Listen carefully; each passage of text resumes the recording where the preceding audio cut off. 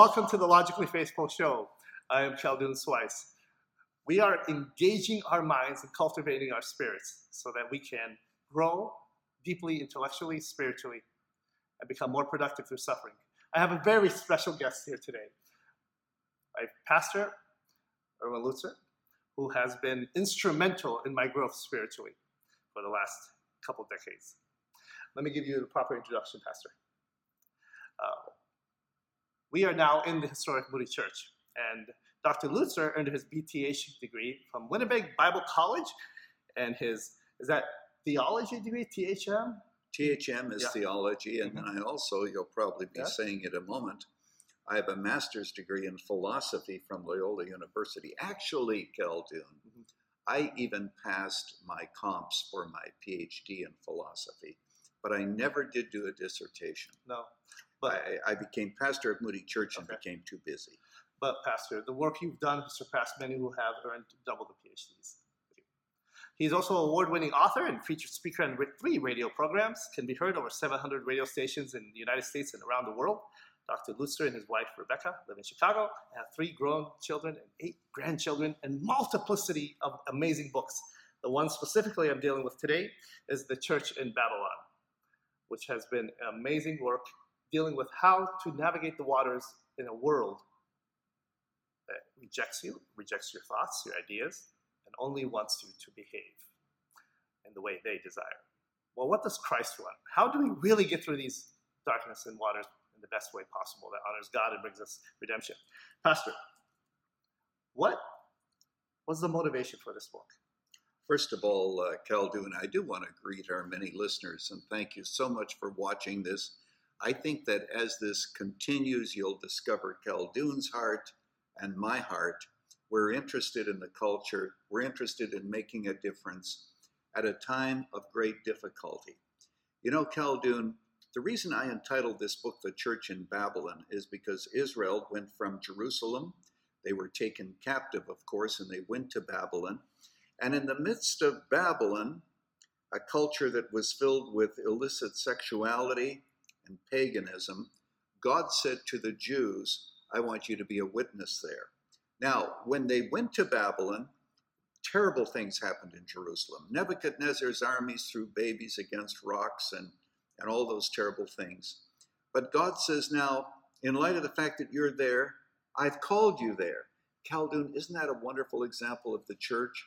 Even though we may be under discipline today, the fact is that we are still called to be lights in a culture that has rejected us, or that is continuing to reject us. I put it this way in the book, and then later on I can dissect some of the issues, but it used to be that all of our games were home games, so to speak. When we played out on the field of life and culture, people in the stands were indifferent. Many of them supported us, even if half-heartedly. Today, all of our games are away games. The people in the stands in culture rejoice over our failures. They shout epithets at us, and so it is much more difficult. But the point that I make is we are not called to success like Jeremiah. He wasn't called to success. He was called to faithfulness. So I looked around and I said, what are those issues that we as a church need to confront? And that's why, you know, I have a chapter on the conscience, because when you think of what Daniel went through, there are all kinds of conflicts of conscience. When you think of the state, you know, the state becoming God, there's a chapter. And then, of course, I branched into the kind of issues that we have that they didn't, such as social media, technology, what that means to the church and the struggles there. And then, of course, also transgenderism and even immigration and 5 false gospels within the evangelical church. All that in the book that you are holding. All that in this book, ladies and gentlemen. Again, you're listening to the Logically Faithful podcast and video with Khaldun Swice and my guest, Dr. Erwin Lutzer. So we're back with Logically Faithful. I'm here with Dr. Erwin Lutzer, my pastor from the Moody Memorial Church, who's been instrumental in my life and the life of many. We're interviewing about the book, The Church in Babylon. Pastor, in the book you have a metaphor with a man in a mountainside who's watching the streams And the church is supposed to be the guardian of the streams. Can you elaborate on that and break that down for us and how that applies? Yeah, actually, the story that I tell is one that I read about the keeper of the springs. There is a story about how a stream would come to a village, and it would come from the mountain, and there was somebody high up on the mountain who would make sure that the stream remained pure. Mm-hmm.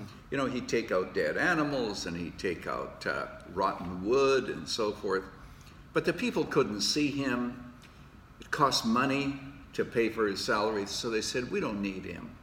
Well, pretty soon, as the story goes, the water came down, the people continued to drink, but their kids got sick, there was disease in the city, and they finally said, you know what we have to do? We have to employ once again the keeper of the springs.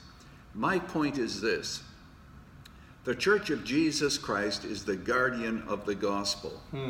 And if we don't see ourselves as kind of the keeper of the springs, I think I use that in my chapter on 5 false gospels within the evangelical church, because what I want people to see is those of us who are in ministry and have positions of responsibility within the church, we are really the keeper of the spring.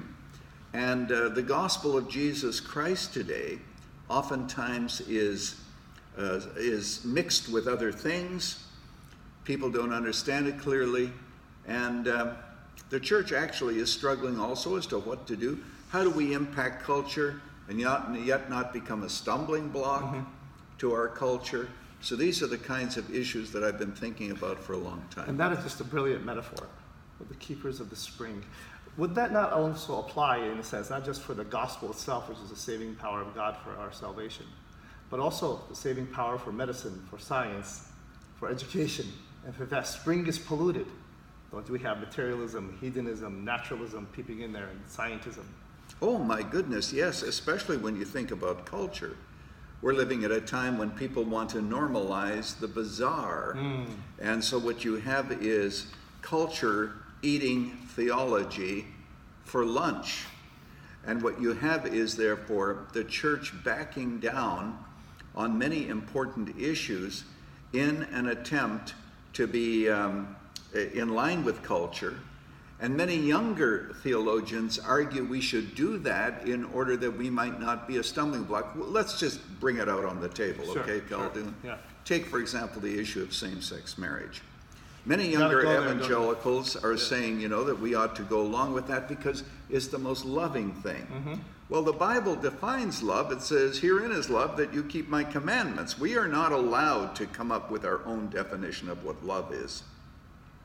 But we're living in a culture where the pressure is so great to conform. Usually the word love is used like an elastic band to cover everything that we wanted to cover, so that we don't have to obey the explicit teachings of Scripture. So that's the place in which we find ourselves, and oftentimes it is justified saying, well, we still preach the cross and we don't want to be a stumbling block.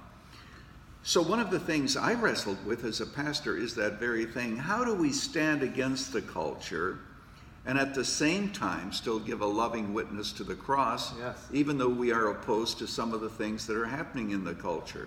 And so these are issues. So give us one practical step then of being a light, being the salt and light to the world, but at the same time standing against the world, but being for the world in that paradox. Well, how do you do it on a practical level? Well, let's talk about same-sex marriage since I raised the issue. I think that what we as a church have to do is we have to be welcoming, but not affirming. In other words, we can welcome the culture into the church and anyone into the church, but we cannot affirm their lifestyle if they're in an ungodly relationship. And just like we cannot adulterers and a whole host of other things, you know, sometimes we pick on the same-sex issue and we forget we've got all these other issues going on. Right. So as a church, what we need to do is to say, on the one hand, we're open to everyone and we welcome everyone, but just know that here we stand. If I might quote some German here, you know, Luther at the Diet of Worms, hier stehe ich kann nicht anderes. Here I stand, I cannot do otherwise. And we will not bow to culture. And this is the kind of pressure, and there are two kinds of pressure. There's cultural pressure, which I've talked about, but there's also legal pressure. It used to be that we were just wrong, and now with hate speech and all, we're not only wrong, we are illegal, so to speak. And what the church has to do is to say, where are those issues where we have commonality with the culture, and we can stand with the culture and so forth, but where do we draw the line? Where's the line in the sand for us? And I believe that the church has to draw that line and individuals have to draw that line. I always said, Pastor, that the line that we draw, the line is still a line of love, drawn in love, but it's still a line, right? Do you affirm there's a distinction then between judging the person as opposed to judging the behavior of the person? One of the most quoted verses in all the Sermon on the Mount, judge not, ye be judged, Matthew 7. How do you answer those types I'm of going to answer that differently than you expect me to, okay? What you hear in today's culture is we should love the sinner but hate the sin. That's probably true. But it's interesting that in the Bible, God even talks about hating the wicked. And as R.C. Sproul once made the statement, he said, God doesn't send sin to hell, he sends sinners to hell. So let's be very careful here. I think that we should love the sinner, by the way. And so let me be clear about that. But sometimes it's very difficult to distinguish the sinner from his sin.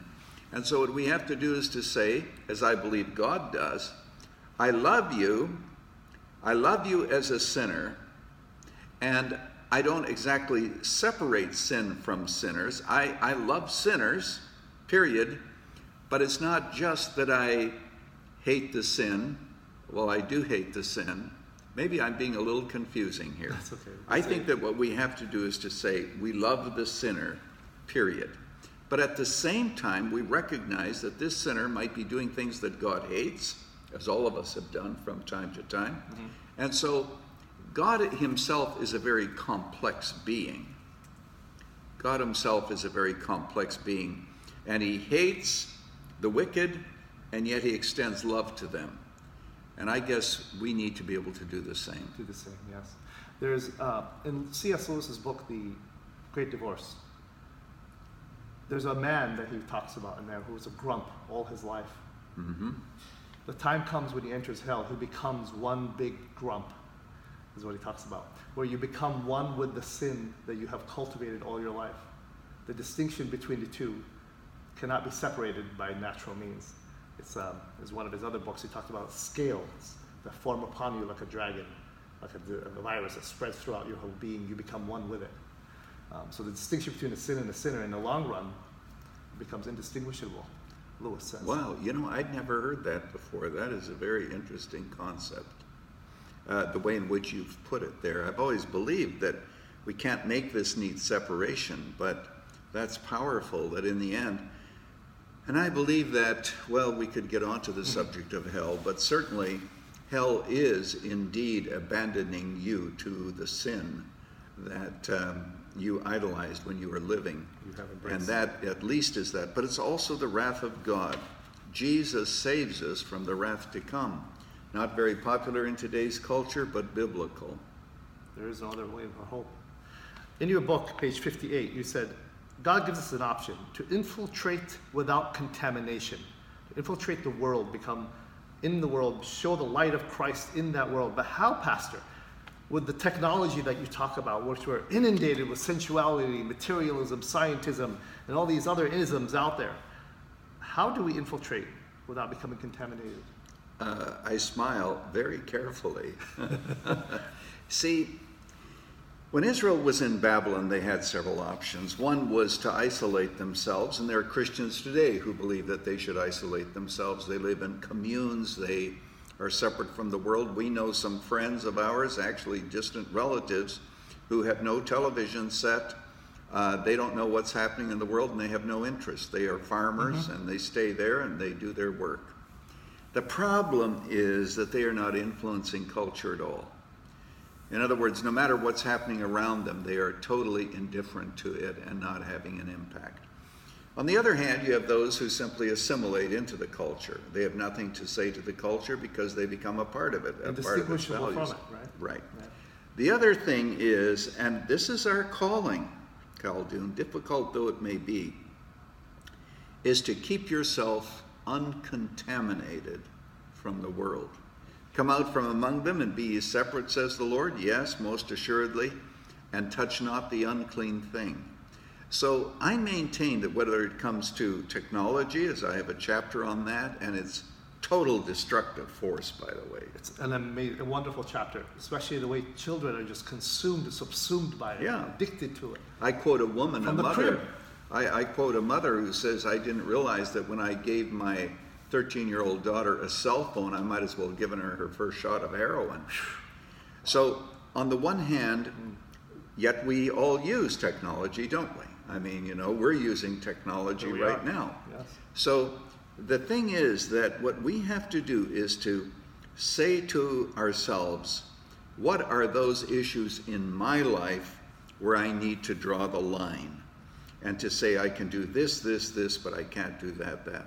It's very difficult, but what we have to do is to trust God to birth such a desire for holiness in our lives that we will actually come to love Christ more than we will love our sin. You give an example here of Tony Evans of Oak Cliff Bible Fellowship, where after his children came back from school, him and his wife would go through a portion of deprogramming. That's what Tony said. He said that the kids had come home and say, and they'd ask, what did you learn today, this? Well, in some instances, Tony and his wife would have to sit down and say, hey, what you were taught was wrong for these reasons. The whole business of children and education is incredibly important. I also wrote a book about Hitler. You ought to review that with me sometime. Yes. And one of the things that Hitler did is he controlled the education. Even today, homeschooling is still banned in Germany. You have to send your children. And by the way, that's just amazing. Last week I was with someone who has a son in Sweden. In Sweden, the children are taken from 12 months, 1 year old already, and socialized in some kind of a preschool thing. So the culture wants to say, we want to indoctrinate your kids in this way. So we might not have a cure for everyone and say everyone should be homeschooled. That's impossible. Right. Everyone should attend a faith-based school. Probably impossible for some. So the parent has to ask themselves, my child is being sent to a secular school. How can I maintain that relationship with the child and the school, that the child will learn what it has to learn, but at the same time see the lies that are also being perpetuated? And that's done by intimately connecting to your children. Connecting. You write here that you say, rules without relationship lead to rebellion. Parents must recognize that children are sexual creatures created in the image of God, either male or female. This desire is innate. It seeks satisfaction, will not take no for an answer. This urge is not to be condemned. It must be controlled and channeled. Yeah. You want to expand on that? Well, here's the thing. I know of a home, and thank God it wasn't mine when I was growing up, where all sexual expression or desire was totally condemned and shamed.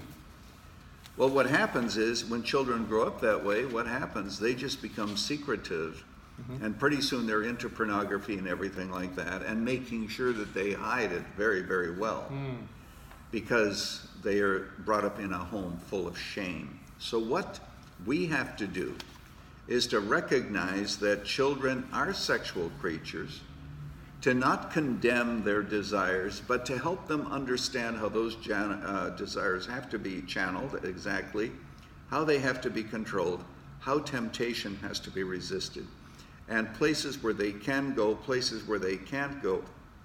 But once again, the parent is totally monitoring that, and all the time, in the process of monitoring, instructing, and helping them to understand that God is there to help them, but also that there is grace, because there's going to be failure, but there is grace, and what we need to do is to, again, trust God.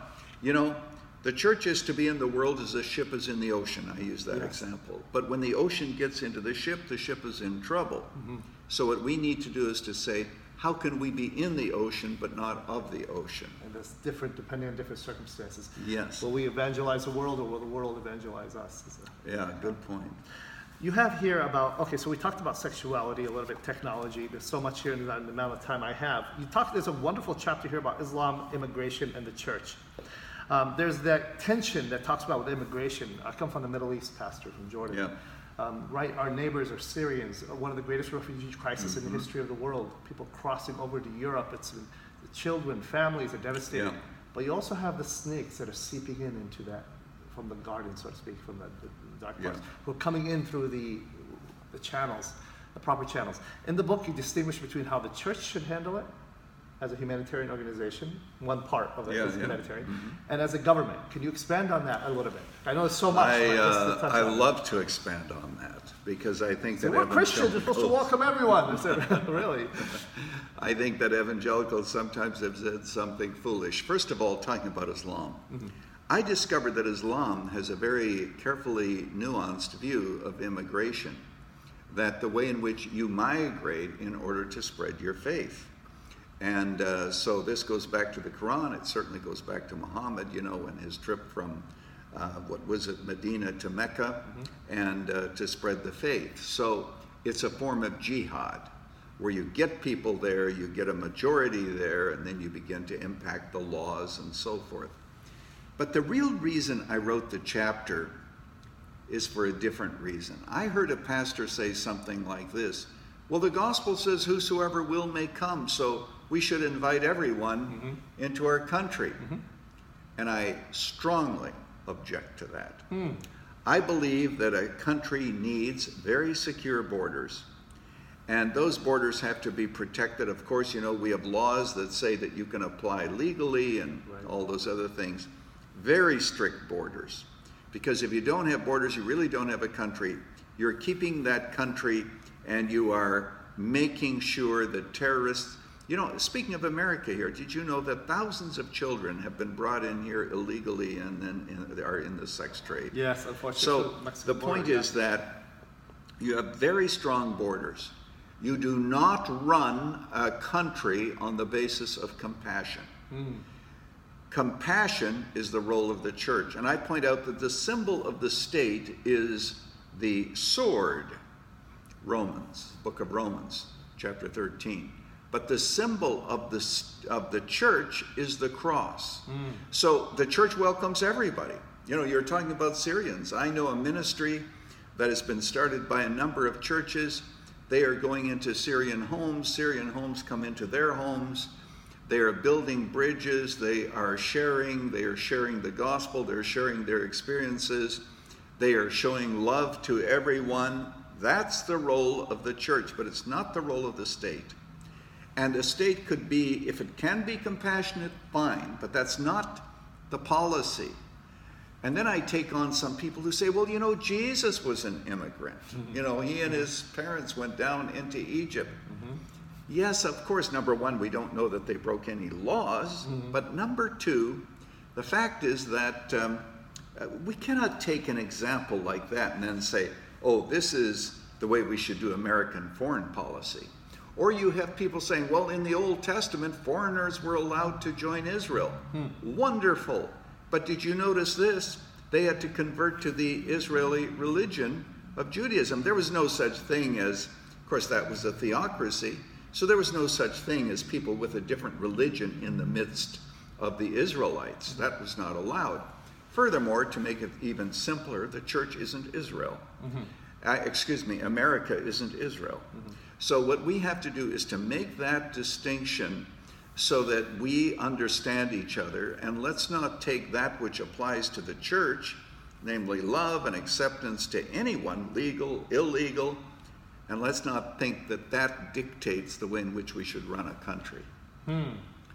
Strong words, Pastor. Strong words, yes, but I believe them very deeply. And when you see people at the border, of course we're compassionate. I'm being more frank here than maybe I should be, but then after all, you are interviewing me.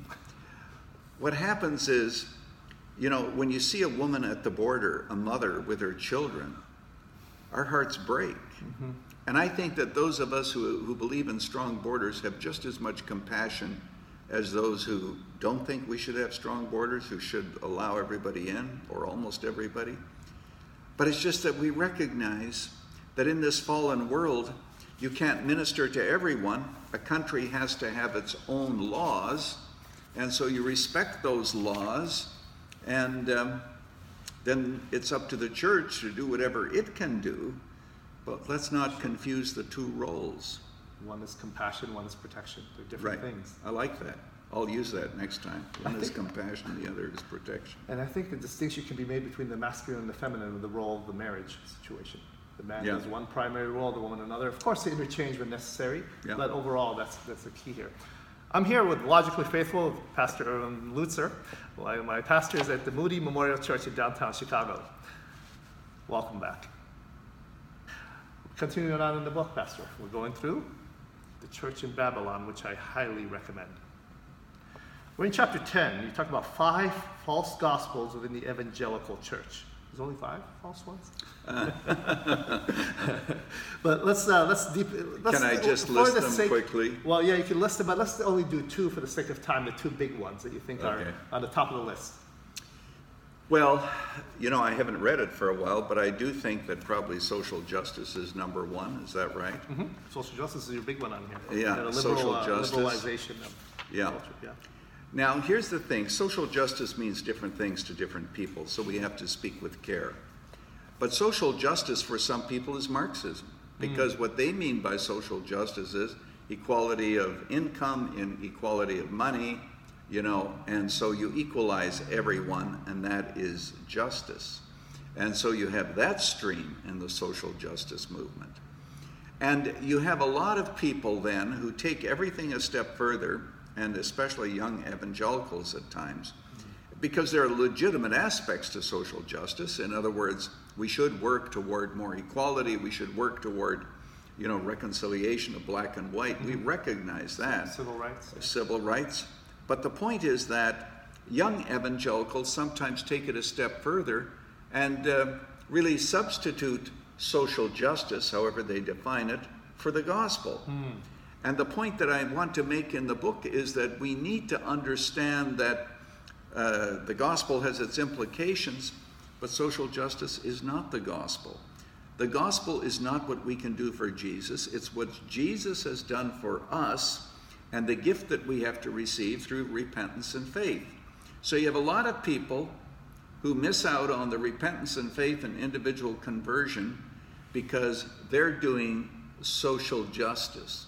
So that kind of gives a summary of the warning that I have there. For social justice, we have Pacific Garden Mission, for example, in Chicago, which does a type of social justice to the community by helping the poor, feeding the hungry. Not only that, but I'm going to interrupt you here. You know who started it? D.L. Moody. Which we happen to be at. Yeah, wow. right. I didn't know he was involved with Pacific Garden Mission. I know he was involved with a few others. Okay, that's great. Well, Pacific Garden Mission is an exception to the general rules of humanitarian work where the gospel is integrated in that. Yeah. Tell us one other false gospel that we need to be aware of. Well, let me jump to the last one. Let me see here. The gospel of interfaith dialogue is the very last one. Yes. What I've discovered is there are evangelicals who are inviting Muslims into church, and they are having a dialogue. You say what you believe, I say what I believe. I'm not opposed to debates in certain contexts, but dialogue has a different set of rules. And I quote here a book written by Muslims for Muslims on how to make Islam palatable to American audiences. So what you have in those kinds of situations is where a Muslim can talk about the Islamic faith, say whatever he likes, without rebuke and so forth. So that's the last one. For example, at the college, while you're looking it up, we have debates every year almost. Yeah, and that's good. Yeah. Did you know that you invited me to a university one time? That's correct. To defend the faith, and everybody had it. And I guess that was a dialogue of sorts, but that's okay. That was at a university. And you remember, the Muslims were able to ask me questions. I was able to ask them questions. And even though it wasn't a formal debate, it was very, very You knocked the ball out of the park there. Well, I wouldn't say that. Set Jesus apart from all other religious leaders. Well, that's my big shtick, is to do that. Let me give you one other, and that is the gospel of new spirituality. New Age, you're talking about? New Age. Yes. This is very critical. Yes. Mm-hmm. What's happening is people are going back to the Desert Fathers. And the Desert Fathers were people, who basically were in monasteries and became mystics. And they may have some good things to say. The problem is that is being synthesized and brought together in a form of Christianity that takes Eastern views of mysticism and combines it with Christianity. Which is what Oprah was popular for, wasn't it? That's exactly right. In other words, where you don't have all these doctrines, young people, the doctrines, they contradict each other, and look at all the fights in the church. Well, I would just say to all the young people listening, some of the fights were worth the fight. There's no doubt some of the fights weren't worth the fight, but some were. The issue of salvation, the issue and so forth. So as a result of that, doctrine is rejected, and what you have is God in the human heart, and God basically in everybody. Pantheism. In a pantheistic world, exactly. And so what you have is all of that is coming into the faith. Even such things as some forms of spiritual formation or spiritual meditation or contemplation. I'm all for meditation and contemplation. I do it all the time in the scriptures. But there are those who say, you empty your mind and you think of one word, and then you realize that God is in you and you somehow connect with the divine. Boy, that can lead into an awful lot of trouble. And yet a lot, especially of young evangelicals, are being led to that.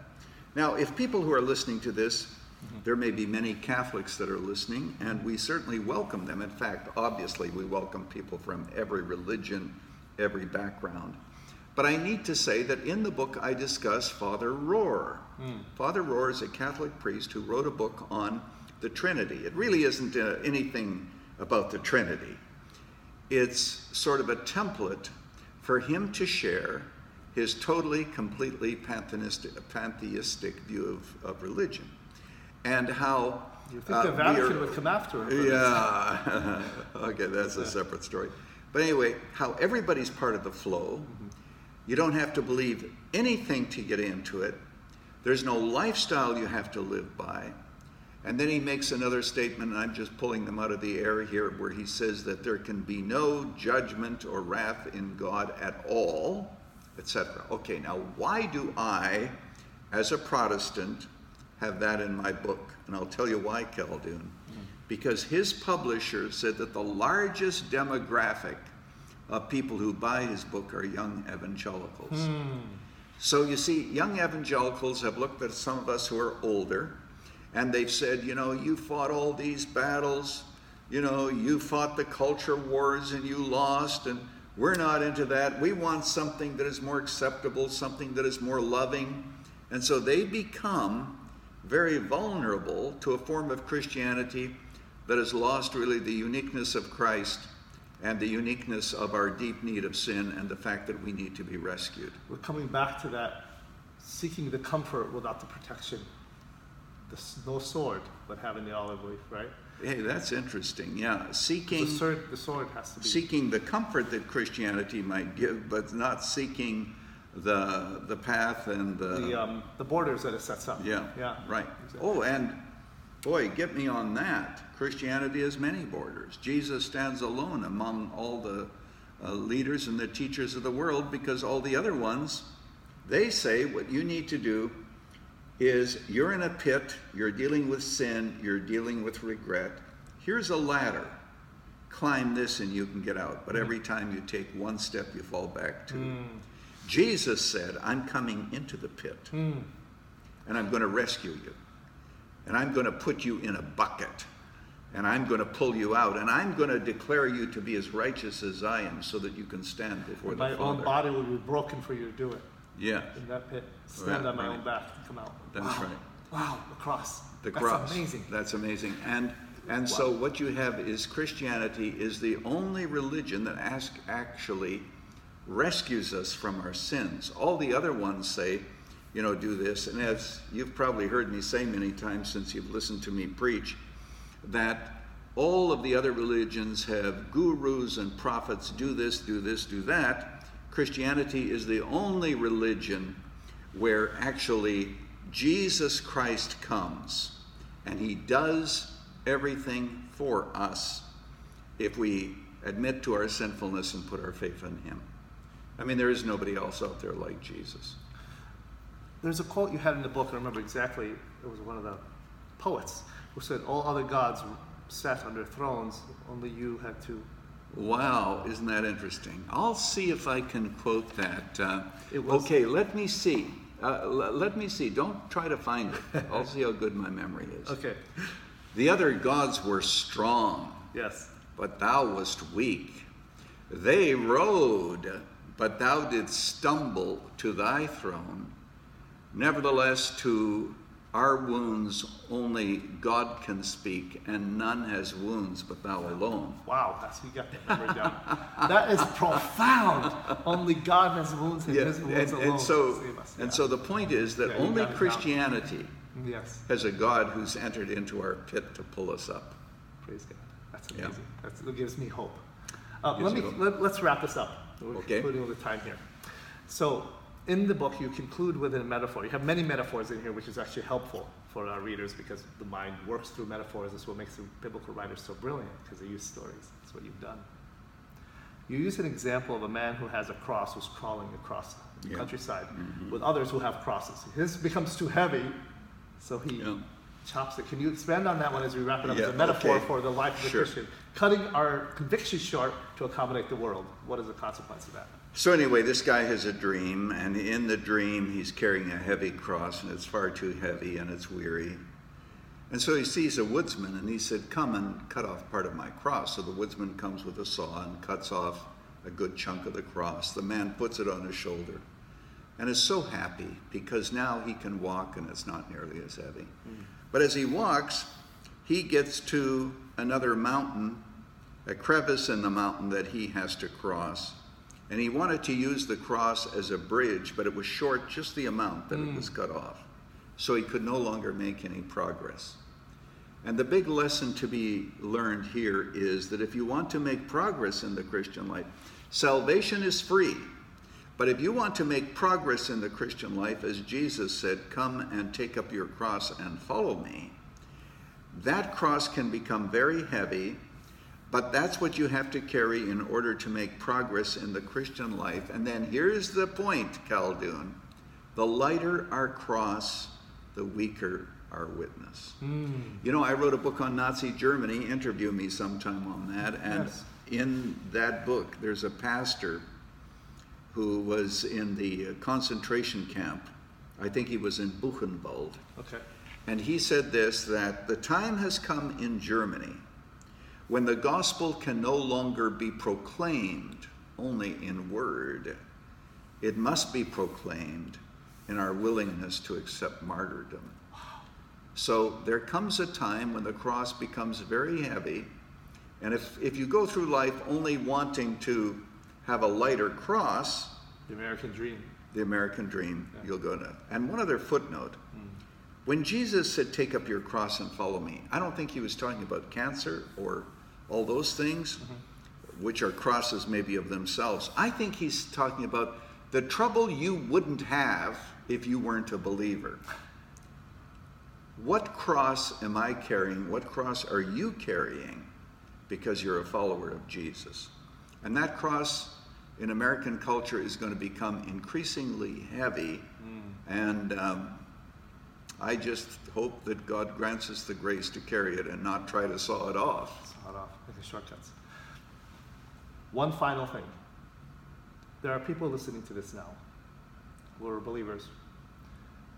Some of them are intellectually struggling with their faith. Some are emotionally struggling. Some are in a dark place.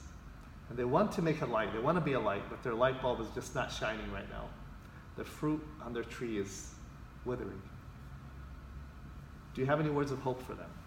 I do. May I actually look into the camera when I speak those words? Yes, of course. Well, Khaldun kind of set me up, didn't he, by saying that there are those of you who may be going through depression, you may be going through doubt. This may be a difficult stretch in your life. What about you? First of all, I want you to realize that the feelings that you have of depression are not facts. The fact is that our feelings often lie to us. What you must do is to continue to trust God, to believe his promises, even when you look around and see no reason to believe that God is on your side. The fact is that God often deals with us according to his love and not according to our longings. So don't give up. And if you think that your light is actually very weak or flickering, that's okay. Keep it burning, and you can do that through the word, but also through your association with other believers. Simple fact is that the cross of Christ and the people of the cross live together and should share in community, because there are times that are so dark that we need others. Do you remember when the disciples were going across the sea and it was 4 o'clock in the morning, very, very dark? They couldn't see Christ there on the mountaintop, could they? No. But Christ could see them. He knew the longitude and the latitude of their little boat. He knew the depth of the water. He knew the height of the waves, the speed of the wind, and the strength of every board. So Jesus sees where you are, and your continuing faith is more precious than gold. Take that light. Now, isn't that interesting? I am going to conclude here, Khaldun. Just last night, I learned something that I'm going to try to share right now, and that is that King George VI, in 1939, speaking to the English people at Christmas, just as Britain was in the war with Germany, quoted a poem by a woman by the name of Minnie Hayworth. I think that was her name. And it's a poem you've heard many times, and I'm going to see if I know it well enough to share it with you.